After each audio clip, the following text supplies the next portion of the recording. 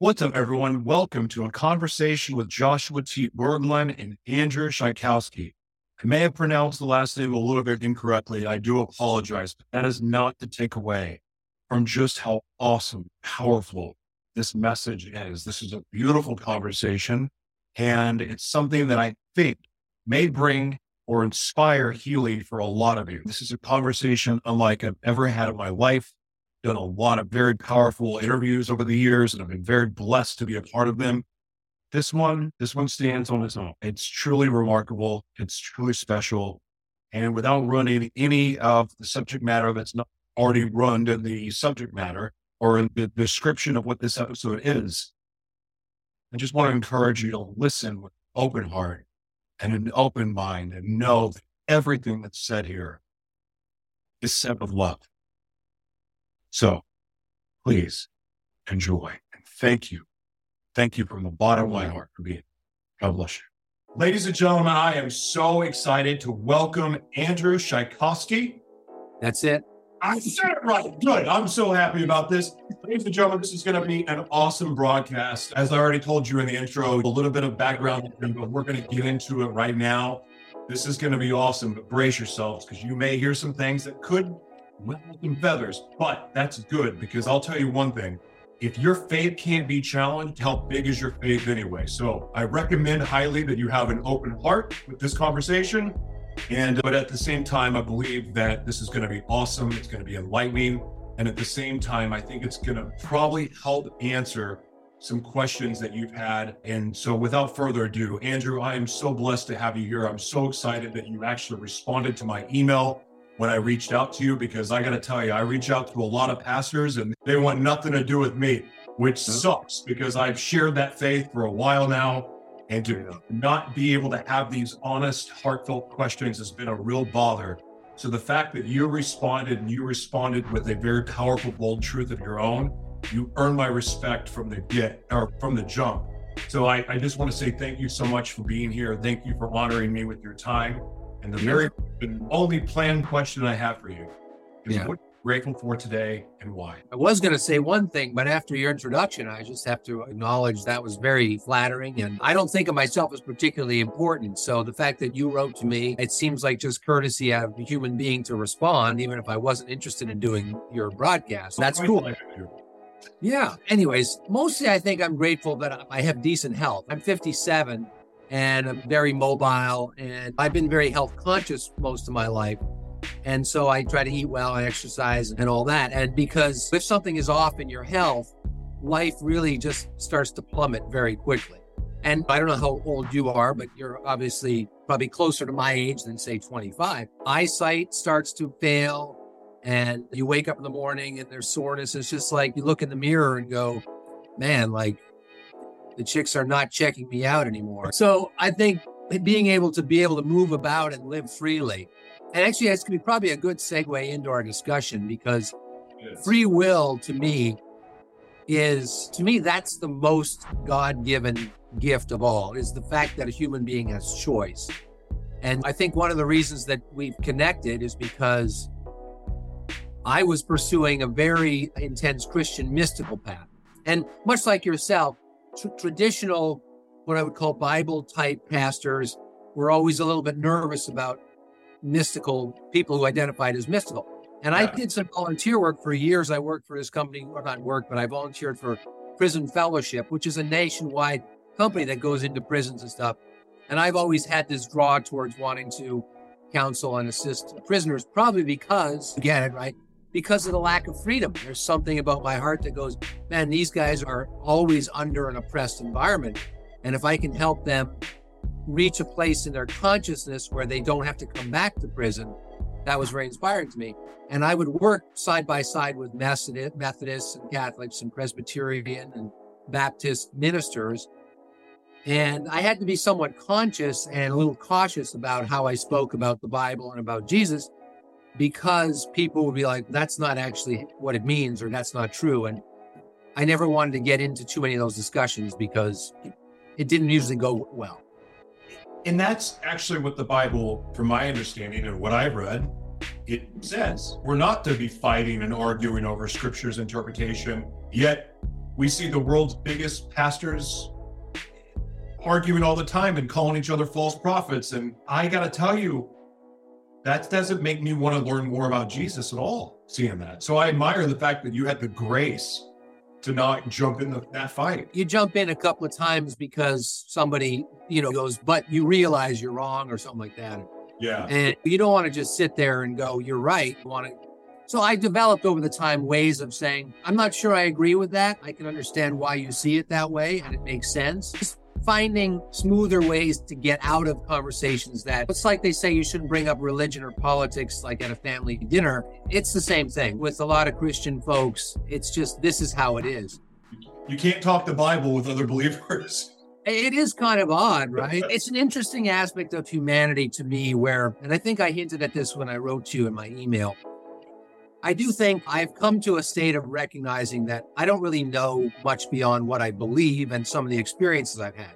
But even in the mystical tradition where you're taught to believe things because you had an experience, right? But these experiences, known as spiritual experiences, they're very subjective. So you've probably met people who said, I felt Jesus came into my heart and he spoke these words to me. Yeah. So, and then if you want to say, how do you know it's Jesus? They go, I just know. And the thing is, that's great. I'm not saying it is Jesus or it isn't Jesus, but I am saying I don't know if it's Jesus. And also, if it works for you, great. But if I say if it works for you, they get very angry because it's implicit that I'm condescending to them as though they've made something up in order to feel better about themselves. But they're trying to go, no, this is Jesus, the Jesus who was crucified. He's the one talking to me. And I go, great. I don't necessarily have that experience. And I don't necessarily know if that's the way. But I want people to have the free will to go, this is what I'm pursuing. Because I pursued Christian mysticism with all my heart for 17 years. Now, there were always things that I said that this is what I was taught. Do I know this to be true? For example, when you die, certain people are just like, it's absolutely 100% certain in my mind, you either go to heaven or you go to hell. And I'm just like, I don't know. I don't know if that's true. Maybe there's gradations of that. Maybe there is no hell. Maybe there is no heaven. Maybe when you die, there's a continuation of life, but in a different environment. And I wanted to know so badly. But without dying, how can you really know? Now, there's a lot of people who have had these near-death experiences. So there's certain consistency. But it's funny how almost anybody who identifies as a Christian who has a near-death experience, their experience is defined by meeting of Jesus or beings of light or sense that some higher being. I don't know if the Muslims and the Jewish people and the Hindus and the atheists and the Buddhists would say the same thing. I think people have experiences that are somewhat defined by what they believe. And I don't think that's a problem. I'm not trying to be condescending. No, I understand. Even Billy Graham, who everyone considers, or not everyone, but a lot of people consider the world's greatest evangelist. He was asked a question in front of Robert Patterson, I think his name is. That's a giant crystal church. Or is it more?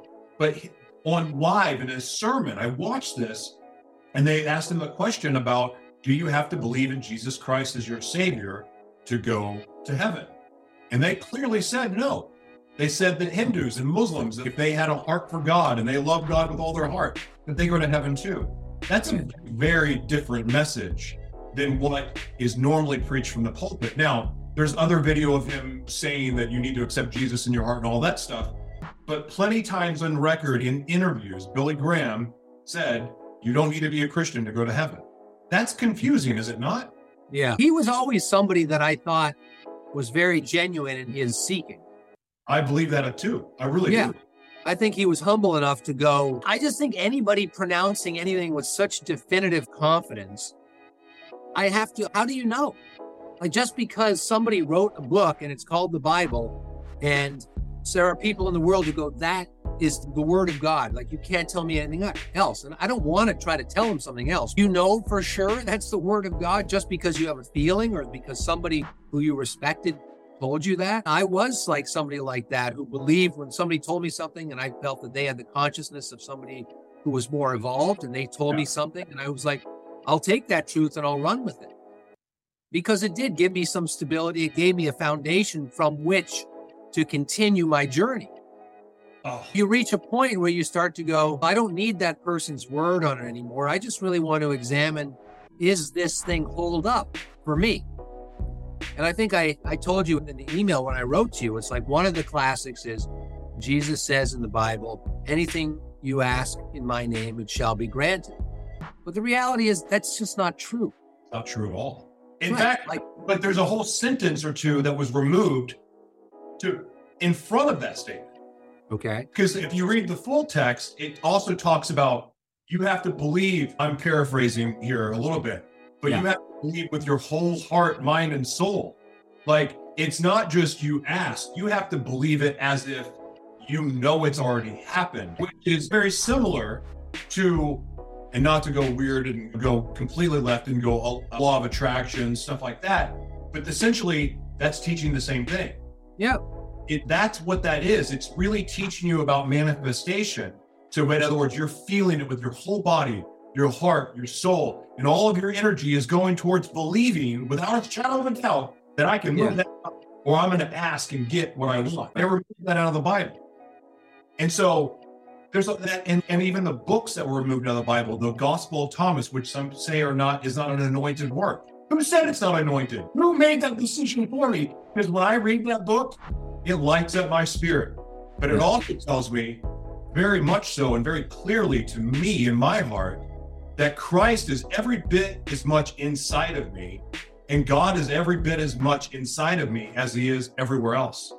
Mm-hmm. And I think that with religions as a whole, we put God up high on a mountain somewhere or up in the sky and forget the part that he's inside of us as well. Because I believe with all my heart that we would do more loving things for ourselves and treat each other better if we started to recognize that you have God inside of you too. I'm not saying you're God, but God is inside of you. You wouldn't be breathing without him. So he is inside of you in Christ. I'm starting to believe, and this is where I'm at, and I don't know this for sure, but they don't even know the authors of the gospel. Like people think it's Matthew, Mark, Luke, and John, and some people think it's Paul. No, they don't know who the writers are. And they don't even know for sure that Paul even wrote everything that he's claimed to write. But that said, even he says Christ is inside of you. So like some point with all this that's going on, it feels like the Bible was given to us that if you try to read it literally, it's going to have you really confused. If you try to read it like a metaphor, it's going to have you confused. Like it seems like we need an instruction book to know how to read the Bible because each part of the Bible is so completely different. I'm starting to believe that the Bible is more metaphysical than it is anything.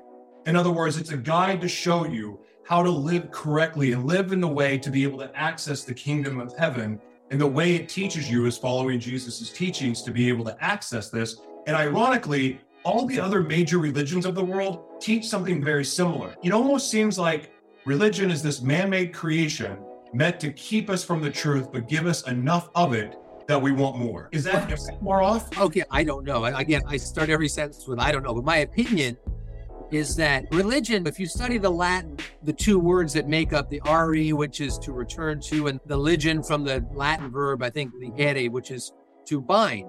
So the purpose of religion, if you just look at the word, is to bring people together. And I think that's a very positive thing.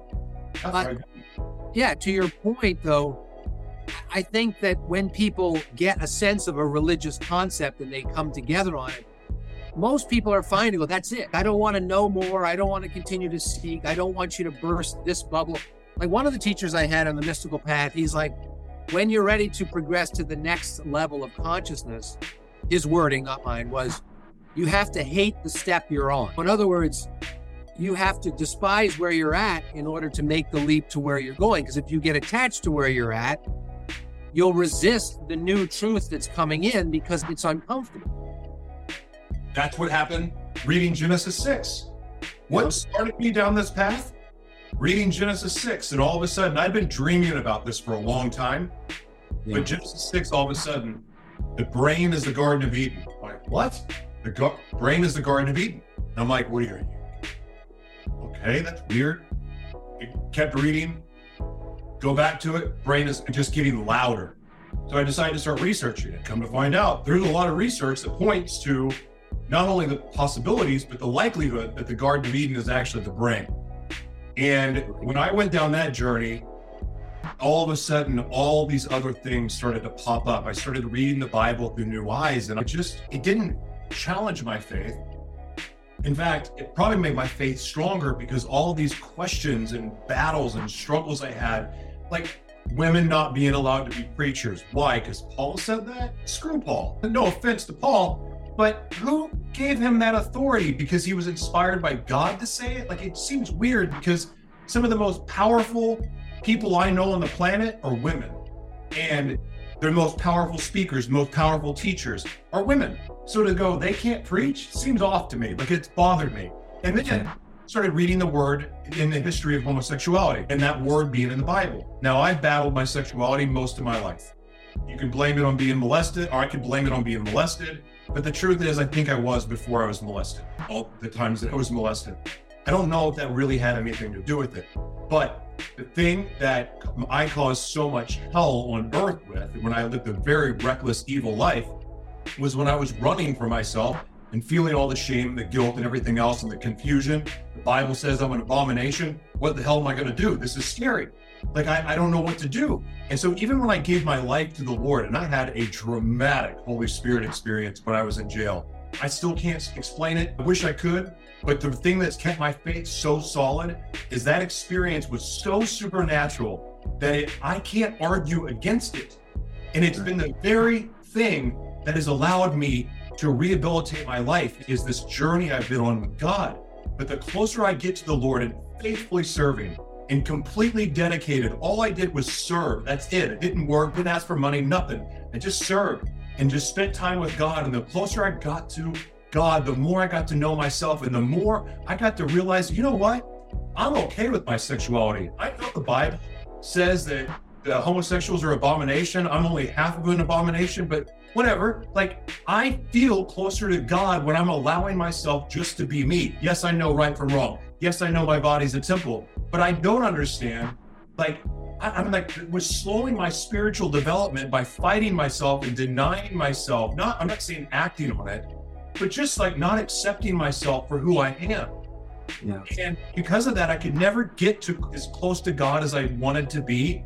And I finally just said, you know what, screw it. I'm done trying to resist this. I'm happily married. I love my wife. We have a great marriage. She knows about me. So I'm just going to be me. And God, I'm going to have honest conversations about where I'm at. And I'm just going to act as if this is who I am. And then you correct me. You tell me where I'm wrong. You convict me where I'm wrong. All I can tell you is this. I don't act on my sexual desires or do things like that, but I will tell you that I'm openly and happily with my sexuality. And I won't define it, because I don't believe in boxes. In the same way, I don't want to be called a Christian. That said, when I started researching, because I could not find peace over this, because I was watching people bash homosexuals and protest outside of events and things like that. And mind you, Drag Queen Story Hour needs to be protested against. But that said, I saw a lot of people hurting and suffering. I know people that killed themselves because of their shame of being bisexual or some other sexuality. I've seen it firsthand. When I was in the shadow world, I hooked up with more preachers and pastors and worship leaders and people of the church that were all living in secret. So this was bothering me, and I needed to know the truth. Well, I started doing research into the word homosexual. Not even a word until 150 years ago, and yet the Bible and churches have weaponized it against other people. The word that was originally there was basically baby rapers, boy rapers. It had nothing to do with being homosexual. I'm not condoning people going out and being slutty. I'm not saying that. I'm not saying that's right, because our body is still a temple, and yes, we can sin against our body, and all that. I believe all of that.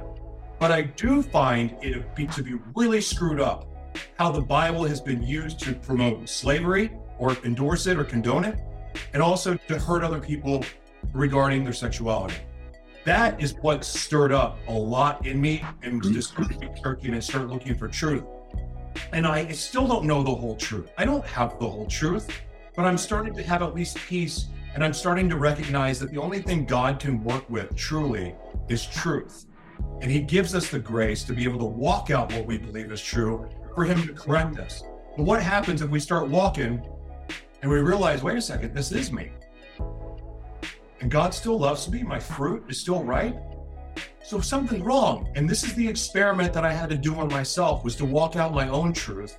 And the longer I walk, the closer I get to the Lord, but the more I start to accept the fact that I like men and I like women. And I don't feel that God doesn't like me because of that. Am I wrong there? Oh, I don't think so. I've known many homosexual people, and I don't know why the whole world is turned against homosexuality. Maybe it's just uncomfortable if you're not homosexual. It's uncomfortable if you think about a man thinking about you in a certain way. But I think sexuality is one of the most complex and not understood aspect of humanity. So that even people who don't identify as gay or bisexual may sometimes look at somebody of the same sex and go, am I weird? That person looks pretty good. I don't know if I want to kiss them or I want to touch them, but most of the gay people that I know and have been friends with, they wish they weren't gay because it's such a tortured life. So it's not like these ideas you should go to some Christian reform camp that's going to cure your homosexuality. It's stupid, actually. It's really stupid. Because people don't necessarily want to be different like that, but who knows why we have that? Who knows why that's an aspect of humanity? If you just go, well, sex is for procreation, therefore homosexuality is a sin, that's a very thin argument, really. I just don't think there's elements of life that are that simple. Homosexuality is a real aspect, even if you don't use that word because the word has a bad connotation. Being attracted to being sexual with people of the same sex. I don't promote promiscuity and a lot of sexual partners just for your own personal gratification, because I don't think it's good for society in general. Agreed. As everybody at times tempted to go, man, I don't really connect with that person intellectually, but holy crap, I'd like to. When I was younger, we all have that. When we get to be in our 50s, you don't really have those options to the same degree you might have had when you were young with full hair and all that. But at the same time, I understand that it's not good for society, just like pornography is not good for society, because whether you're religious or not, it objectifies the person. It's like you're having sex with somebody, you don't give a crap about them at all. And I just don't think that's good for society. No, that's the thing. That was the weirdest part when I came to this piece of, okay, God still loves me because I like men and women. Okay, she still loves me. This is cool. But where the conviction came in is all the other stuff. Like, in other words, lust. Like, even in the way of looking, or even the way that I was even trying to figure out or come to peace with, am I bisexual or not, or what is the deal? I got convicted in a different way, but also solidified my belief in there's soul ties. And so I'm thinking about, okay, who do I want to match my energy with? And okay, I'm glad I have my wife, but even the thought of going out and exploring, if I was to do that, and I've already explored, I don't need to do that. I just needed to come to peace with myself. I still very much recognize the dangers in sinning against your body. And I do recognize what sexual sin is. I don't necessarily believe the whole thing that we've been taught in church, but I also believe that we're not just supposed to just go sprunting around and jumping in and out of beds and doing things like that, because in the end, that's selfish. In the end, that could be an addiction. That could be you're trying to run from something. You can use all of these things that are good and beautiful, and they can turn ugly quick, really quick. So we have to be cautious of that. And so one of the things that I love and appreciate about being not brought up, I rejected the church when I was brought up in it, to part of a church. And I was in that, and I was calling myself a follower of Christ and so forth. The rules and the parameters and the learning of obedience was the greatest tool that I've ever learned, because with that, I've learned how to listen to the spirit inside.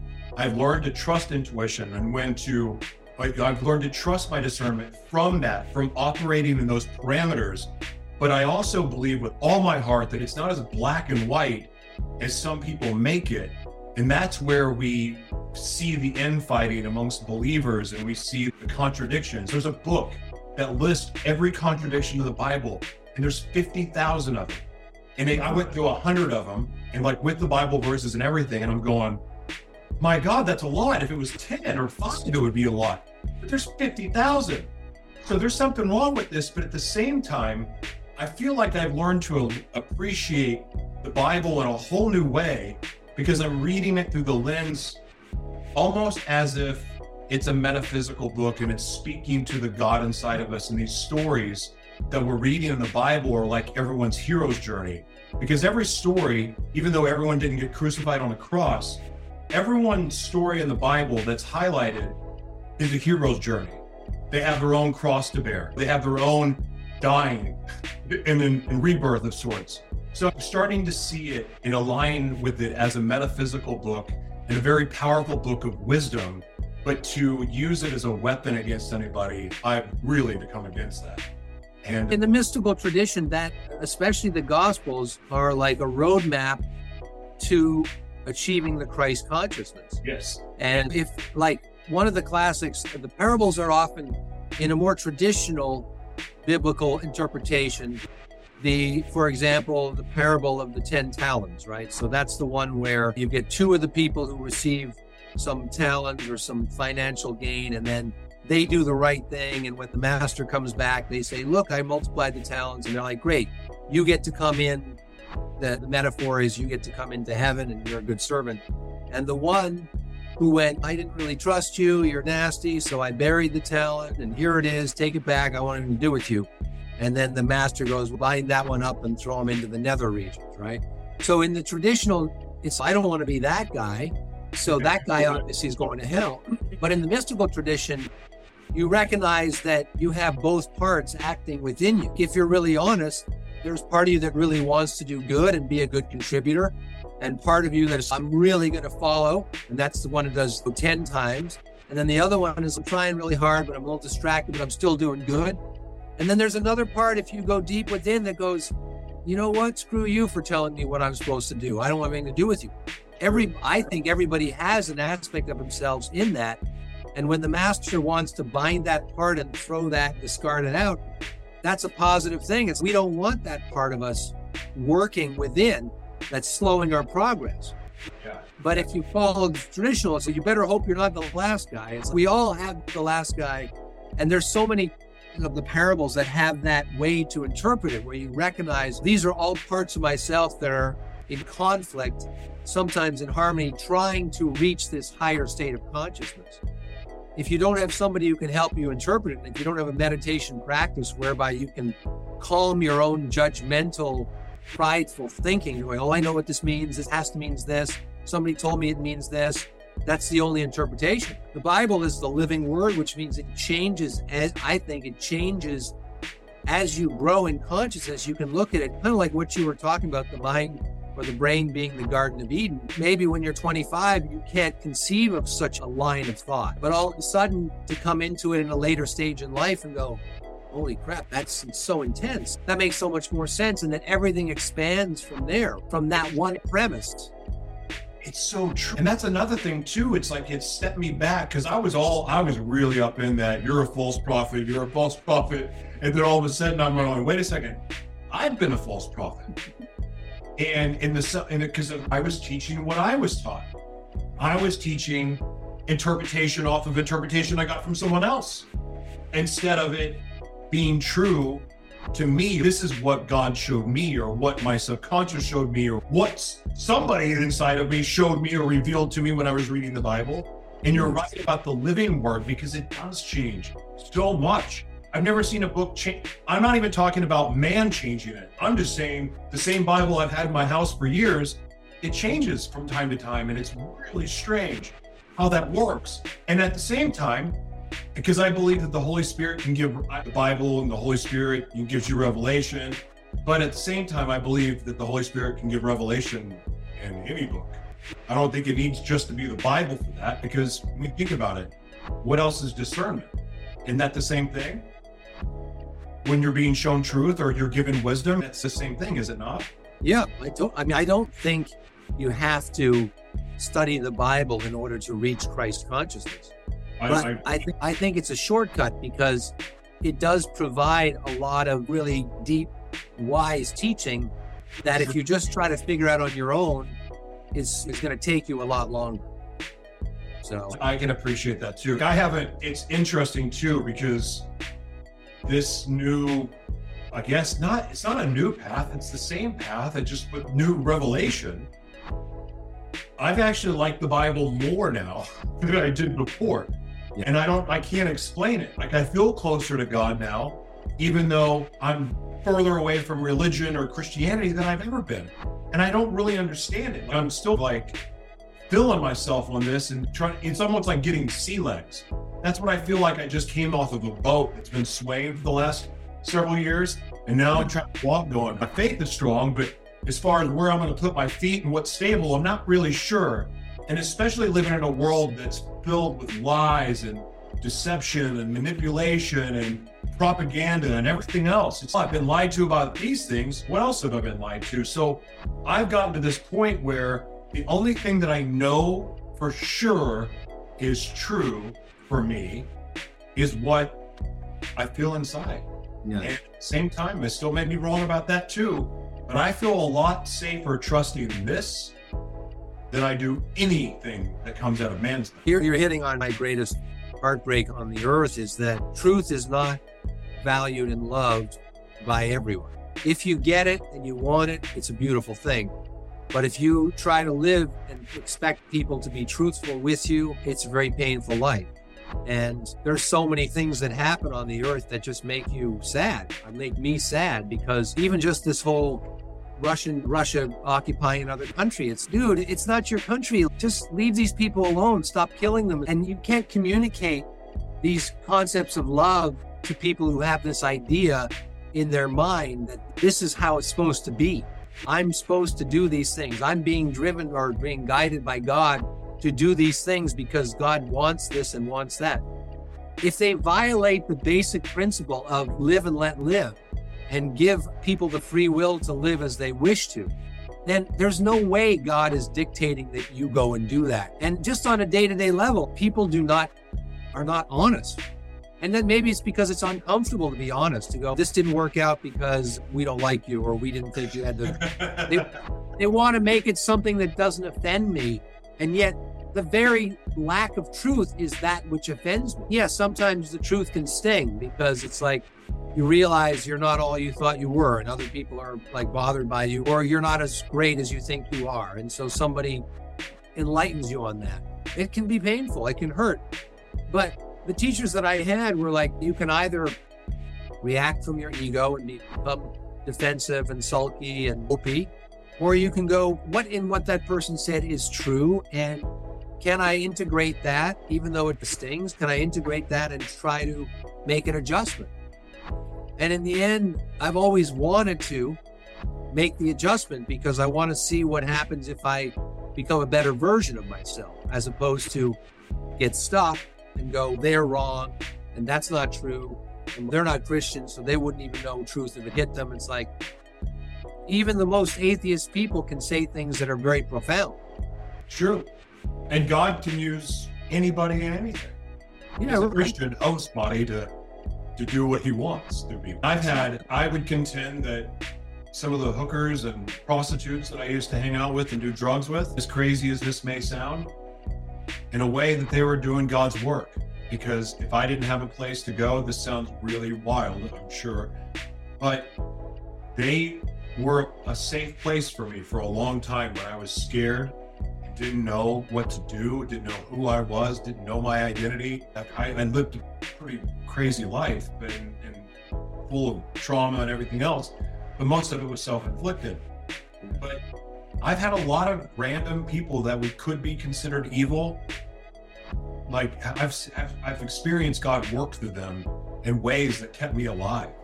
And so I find that to be awesome too. I have a question because you brought up consciousness at the very beginning. Yeah. And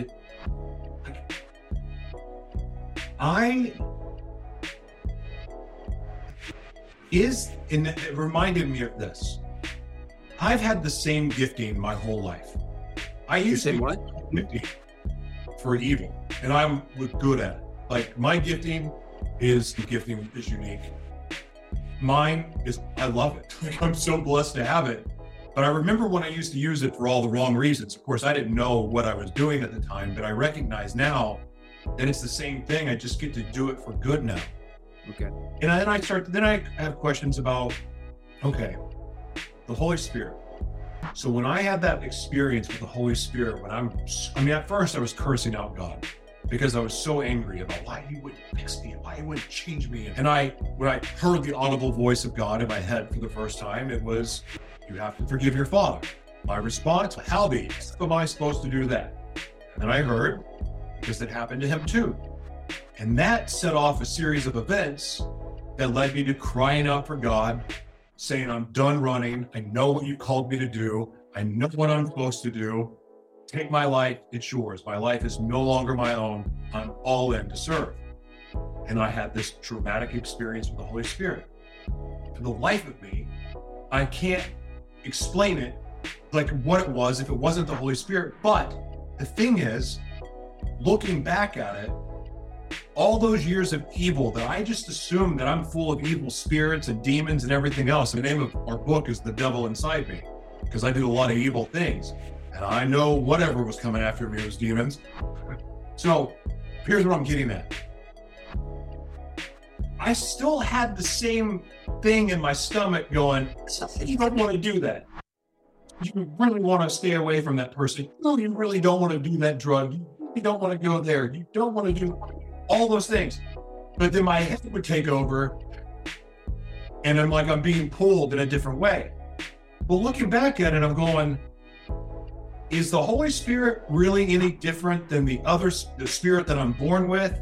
It's just being fed the right stuff, so now it's holy? Or do I have that all wrong too? I haven't been able to answer this question, and it really bothers me. Do you know the difference? Is there a difference? The way that you're framing it and the way you're describing it it's very clear. I'm not sure that I've seen that type of conflict play out in exactly the same way. It sounds like what you're saying is, I knew that these things were wrong. There was part of me that did not want to act on them. But then there was something that overrode that.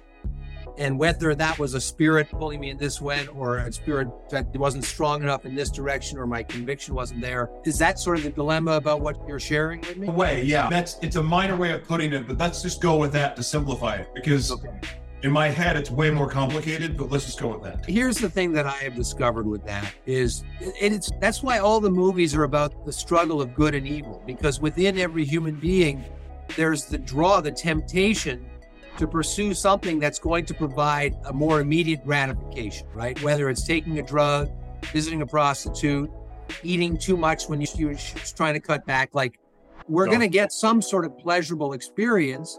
And even if it's just a pleasurable experience of, this sounds awful, but we can mostly relate to it. Oh, if I do this, I want to see how it's going to make this other person cringe.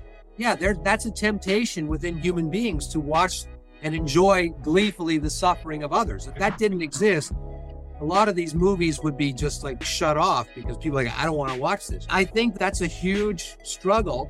And that's why it's in all our entertainment, is because the human is constantly trying to mitigate their temptation to act or allow those negative impulses, I don't really call them evil. If you're going to hurt somebody else, to me, that's more evil. If you're going to go and do drugs, I don't know if I'd call that evil. It's probably not healthy for you, but there's a difference between going to cause harm to somebody else and then even degrees of violence. Yeah, I did all that too. I would say, it hurt me. But I would say the greatest crime was lying. You say that? The greatest crime, I was a criminal, an abuser, a chemsex addict. There was all those things. But the worst thing I did was lie. By far, it was the worst thing I did, because every lie needed another lie, lying to myself, not knowing what's real, lying to other people, making women that were in my life doubt their intuition. I believe that my lying and the things that I did, I was robbing women of their gift. I was stealing it from them because I was breaking them down. If they try to catch me in the lie or think I was lying, I would gaslight the crap out of them so they wouldn't think I was lying, because I was so committed that I needed them in my life. They couldn't leave. I got to keep them there, even though I didn't really want them there because I wanted to live another life, but I wasn't confident enough in myself to live the life I wanted to live, or even be honest about the life I wanted to live. I got about bisexual. I keep wanting to jump in. In your lying, while you were lying, you were very conscious of the hurt that it was causing them, is what it sounds like you're saying, right? I don't know. No, not to the degree I am now, but I knew I was lying. But at the same time, I was trying to survive. I was trying to keep my alive. I said actually a lot. My double life that I was living had a double life because I was that bad of a liar and that miserable and that codependent that I would get in relationships I didn't want to be in, but it provided a cover of safety to allow me to have a double life. In that double life, I'd sneak off and do something even more dark and creepy.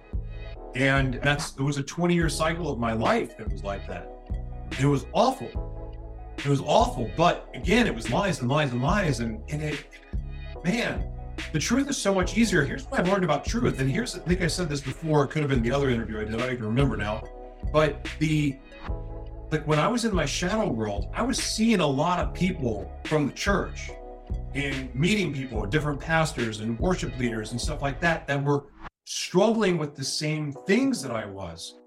And now being on the other side of this, where I've been able to be honest and basically put a spotlight on my entire shadow world, now that I'm in the light with even the stuff that I struggle with or the things that may not be acceptable to the Christian world, like being able to be honest about that and just stand in my truth publicly has been the most freeing thing in the world. Like this may sound ridiculous, but I live with no fear now at all because I'm not worried what people think of me. I know my relationship with God is my own. Other people don't have to like it, but it's mine and I feel good about it. And my fruit speaks for itself. To all the telling signs are there. But it all happened with truth. Truth, I believe, gets us what we want. It brings us the people we really want in our lives, because if we have a bunch of people in our lives and we're living a lie, those people aren't there for you because they don't even know who the hell you are. So if you're speaking your truth and it's an uncomfortable truth and you have people by your side, I would say that they're keepers. And that's another thing I never have to worry about. I don't have to look over my shoulder with the people that are in my life. They're there because they know who I am and they love me for who I am. That feels amazing, and that feels way better when I was trying to be popular and fit in, but I was not letting anyone see who I am. Yeah, that makes sense. It's quite a journey, man. I had no idea that you've been through such a transformation. That's awesome. I think that it's funny because I'm a priest and a master teacher, though I don't necessarily identify to the degree that I did, but I'm happy to be a priest because it's an element of love. I care deeply about people. And if you would come to me where you were in the thick of your dark period, there would be part of me that would be like, listen, you can't do those things. And another part of me is, I understand that people do the things that make sense to them because they're trying to figure out a way to be alive and how to be okay. So there's a certain compassion for almost anybody who does things that, but I'm also can be quite intense that if somebody's doing something that's hurting another person, the compassion is only going to go so far. You need to stop that. And I don't think anybody has really figured this out. Let's say you've gotten to a point where you're no longer drawn to those kind of behaviors that you shared with me, even though you didn't go into all the details. I get the idea. Yeah. And as well, I may think certain things at times and it's contained within, and I wish I didn't think certain things, but after 40 years of trying to self-improve, I go, I don't know if I'm ever not going to be able to think certain negative things because people can be irritating, let's face it. But I'm not at risk of going out and doing things that later I would go, oh my God, like I really hurt another person, because my consciousness has transformed, and my conscience aspect of oneself that goes, if I hurt somebody, it hurts inside of me when I think about the anguish I've caused the other person. But to get to over that hump as you have, that takes a love of truth that it's hard to instill that love of truth in other people. It's like the amount of stubbornness and the pride in us as human beings and the attachment to this is how I want to live and you're not going to tell me otherwise. It comes back to what I said at the beginning of our talk, which is the free will is to me the most valued thing that a human being has. Yeah. And when somebody tries to infringe upon that by imposing a religion or by imposing a set of rules, unless you value a set of rules will bring about a more positive outcome, it's almost impossible for that person to receive it because their attachment to their own freedom is so huge. I don't know the answer to that, except one tries to be an example of somebody. If you really live truth, which it sounds like you are, and that's what I'm trying to do, it is also isolating. I understand why certain people don't want to live truth because it's scary. And a lot of people don't like you because you're truthful. And because you won't tolerate a lack of truth in yourself, they feel uncomfortable when they realize there's certain hypocrisies in them. You're 100% right. I'm so happy. Oh man, I can think of all the things that I'm grateful for and what God has done for me. And like in the rehabilitation of my life, I mean, the kids that I neglected are slowly, they're slowly taking shape to come back in my life. And I gave up my plans for adoption because I was in a really bad way. Of course, it got worse. And now my oldest daughter's wanting to be back in my life, which I have a grandson, and like all that's amazing. But then, because that would be the final healing that would take place, is bringing my other children back. But I've been blessed to have a wonderfully happy marriage, an honest, authentic, beautiful marriage and friendship. And I've got two little girls that I adore me and I love like they were my own. And that's what this has done for me. And it's been so wonderful. That's what truth has done for me. Like my wife knew about me before we got married and where I was at and the struggle, and she loved me anyway. And she's helped me heal and she's worked with me to heal. And we have our family relationship with God and our independent relationships. And so grateful for all that. But it's the loving of truth that did it. Even for myself, like even if I'm feeling like I'm open about myself on the show, like I don't hide anything and I don't know secrets. My book definitely, the book that we wrote made it very easy to not have secrets. But I even felt with like my mom, she's probably not watching all of my broadcasts, so she doesn't know where I'm at currently right now. And so I've sent a very clear email to my family and it was labeled 2023. And I just wrote a very sincere, authentic email to my family. And it wasn't coming out because I already told them I didn't get HIV from eating Cheerios, but I just owned it. I owned the truth and I owned my challenges with the Bible and where I'm at with the Bible and where I'm at with my faith. And I shared all that because I felt like I wasn't being as transparent as I needed to be. But that's what I believe God can do. One of the things that God can do for us is shift from being a chronic liar, because that's the only thing I felt safe to do was lie.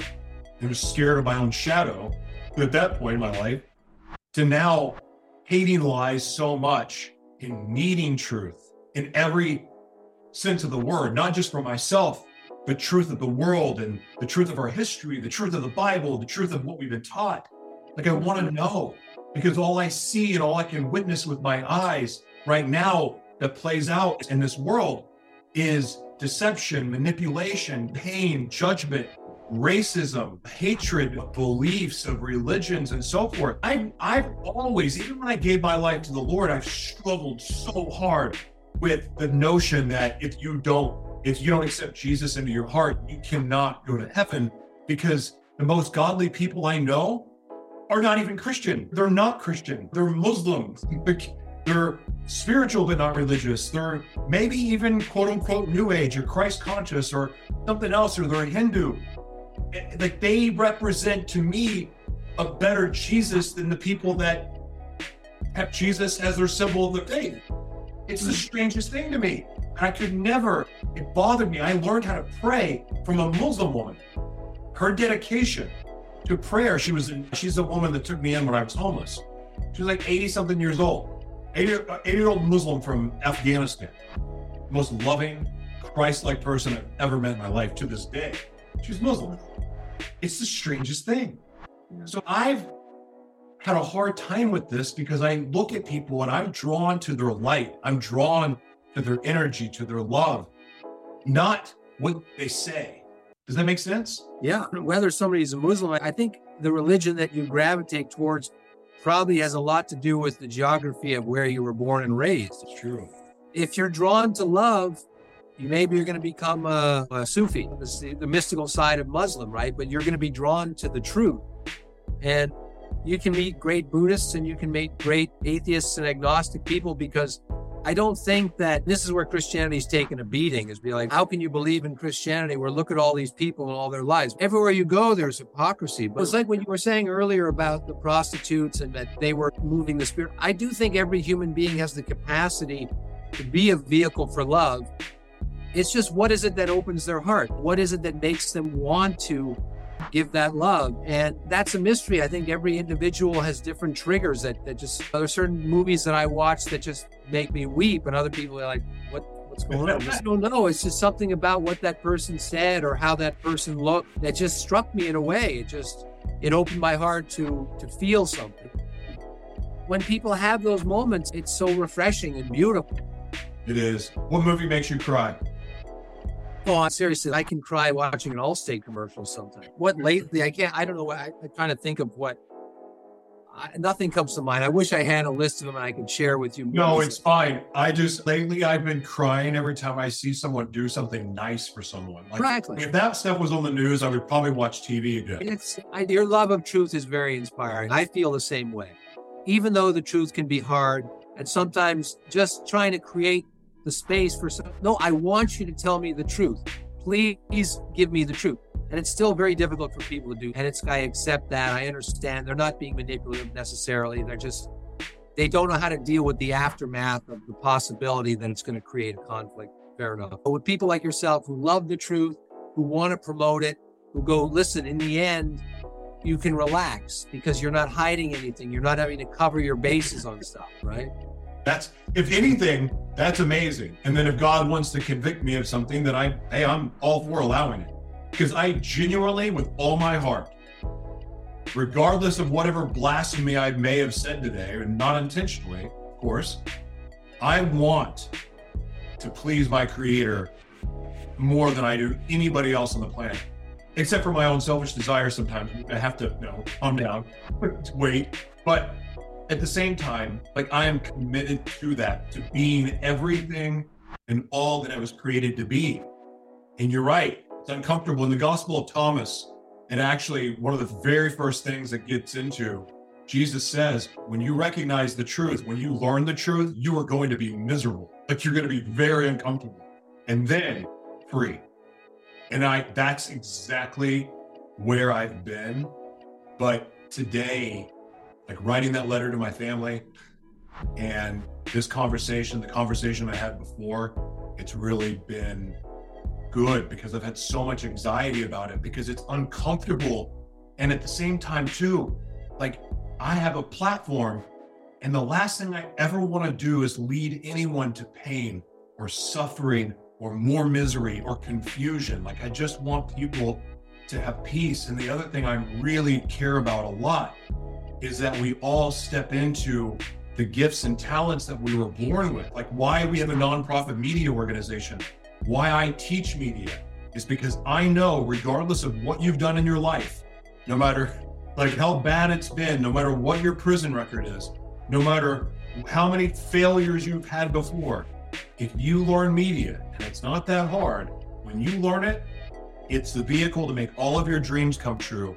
And when you are living your dream life, and you're living in your purpose, and you're operating your gifts and your talents, I don't believe you have time to be a racist, homophobe, jerk, jealous, greedy douchebag at all. Because you're too busy living in your truth and the joy that comes from doing the things that you love to do. There's nothing better. The very thing that has kept me going through this, warding off and fighting off the chemsex desires, because for me, it wasn't just sex, it's drugs and sex. That is when I'm happy, when I'm sad, when I'm angry, when I'm moody, that was the go-to. Now I don't need that anymore.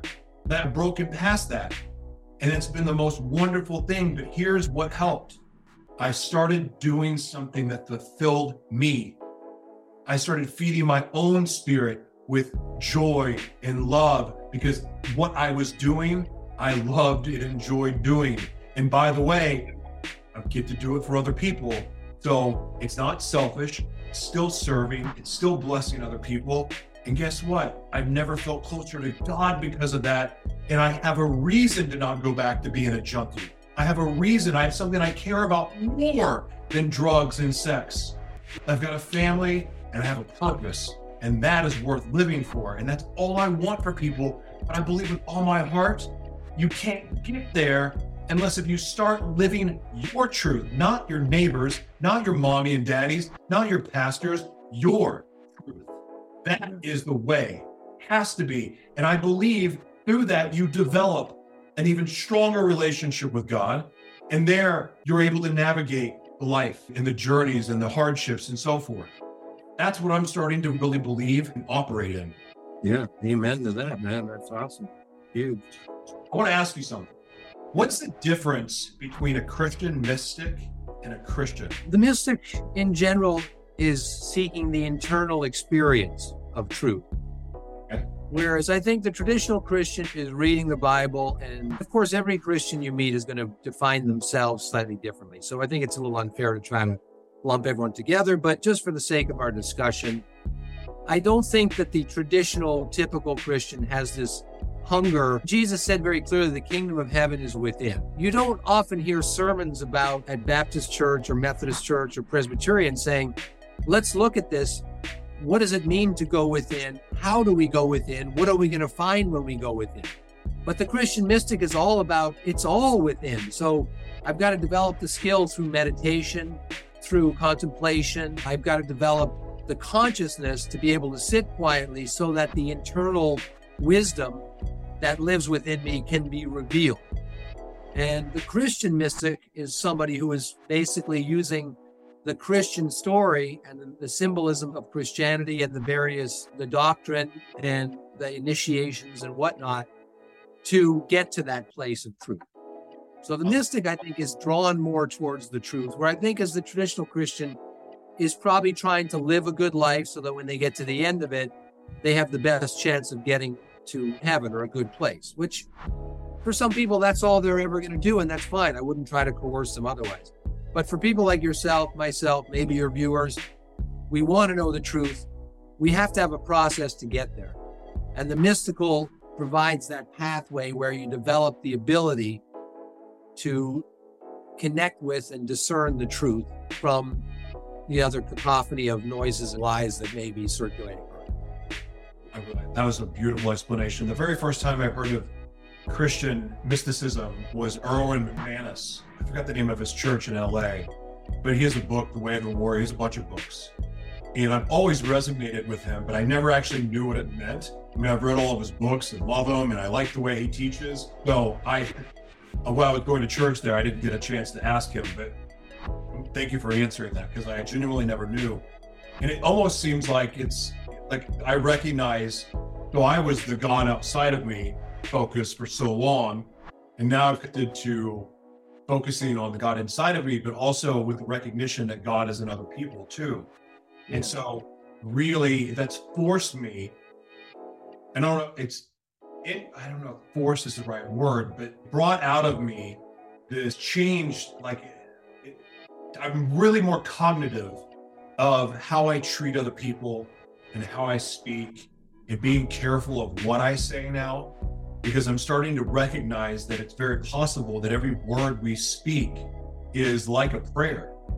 So we should watch. I know it's in the Bible about the tongue is that it can kill people, hurt people, whatever. I'm forgetting the words, but I recognize that, but I'm really trying to be more sensitive with how I look at people, trying to watch, even see something I'm attracted to, not being drawn to it in a lustful way, because I'm trying to see other gods in them too. So lusted after God. Okay, never mind. I'm going to calm that down. It's really helped me be more aware by focusing more of the God inside of me, Christ inside of me, and operating that way. I don't know what you think of that, but it's been an awesome shift for me, because I notice that relationally I'm getting along with people better, because my tendency is to be confrontational. I love to mix it up. I love to argue. I love very healthy conversations, but at the same time, there's another side that can turn to being judgmental, me thinking I'm becoming a know-it-all, thinking I know everything. I want to avoid that. My ego can easily step in. So it's a very fine line to walk, but at the same time, I'm really happy to be in this place. I really relate to what you're saying, Joshua. I appreciate it. I think that you're an inspiration. You're trying to, it feels to me like you found something and you just want to say, this is what I found, as opposed to you should or you shouldn't do that. What you talked about with seeing people in a certain way, more forgiving, more generous in heart, to me, that's a discipline, because it can be just as easily you look at somebody and go, I don't like the way they did that. They're being too slow. They're being too aggressive. And we may be right. On one level, we might recognize those things. And I think that the discipline is what do you choose to focus on, right? If this is the thing that kind of kills me about the American politics, is if you were to run for politics and somebody dug up stuff that you did 25 years ago, there wouldn't be allowance for the fact that you transformed into something better. Like the current general population doesn't value the reality of transformation, that I'm not that way anymore. Yes, when I was 17, I did a stupid thing. When I was 21, I broke the law. But at 45 or 50, does that mean I can't have changed? And that to me is a direct correlation to the fact that people might be teaching this idea of forgiveness. In the Christian vernacular, we go to forgive is divine. But the reality is that people have not practiced the element of forgiveness, to go, I understand you did that, you learned the lesson, and you've moved on from that. Yeah. And that's a big problem in society. It's like society won't let you move on from who you used to be. In some cases, maybe people haven't moved on. But in a lot of cases, if you can hear the conviction in their tone and go, is it possible one day you wake up and you go, I'm sorry, I just got to go smoke some crack? Yeah, you may feel the temptation, right? I don't know. But do you act on it? And even if you do act on it, sometimes that's not the end of the world either. It's like you can go, okay, I had a temptation, I acted on it. Holy crap, I'm so past that. We've got to leave room for people to transform and to grow. And if that consciousness of forgiveness is there, I think that in short order, we wouldn't need nearly as many prisons and nearly as much intense law enforcement and military against every possible threat, because human beings would go, let's talk this through. Let's figure out where you're at. Are you really ready to move on from it? If you're not ready to move on from it, we do have to put you away for a while because you're dangerous. But on a day-to-day level, having the discipline to be a little more forgiving and to choose to focus on those things that uplift the other people. That's one of those things that if I saw that in a movie, that would make me weep, because it's, oh yes, that's what I longed for. I longed to be in the company of people who allow that in me and in themselves. I think I've always been drawn to people's differences more so than I like white people, but normally I gravitate to people that don't look like me. And I've always had that in me. And I'm so grateful for that, because even in this place of, I never really called myself a Christian. I'm just in that Christian circle. Like I really struggled with the concept of people being outsiders.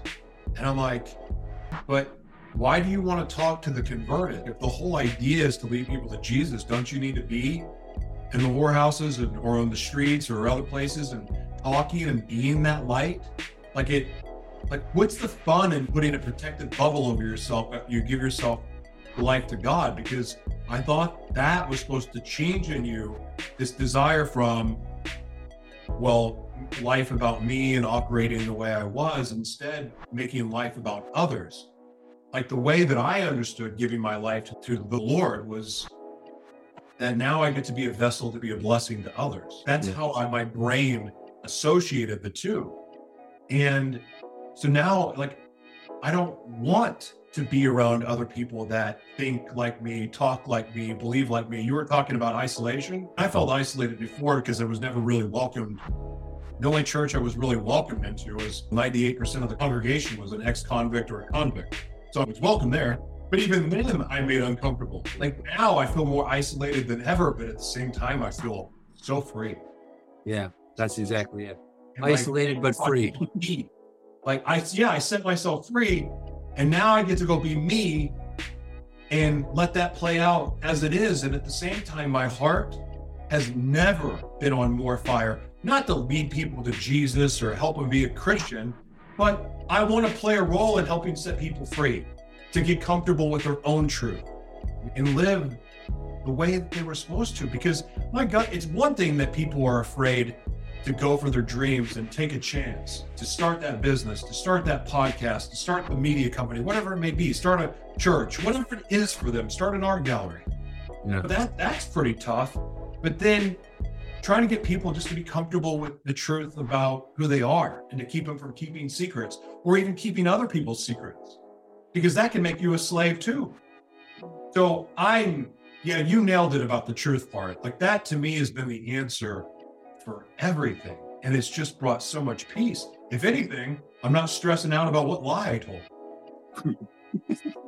That itself is add 10 years to your life. I've had this gray hair since I was 20. Anyway, I'm so grateful for you. You're welcome back anytime.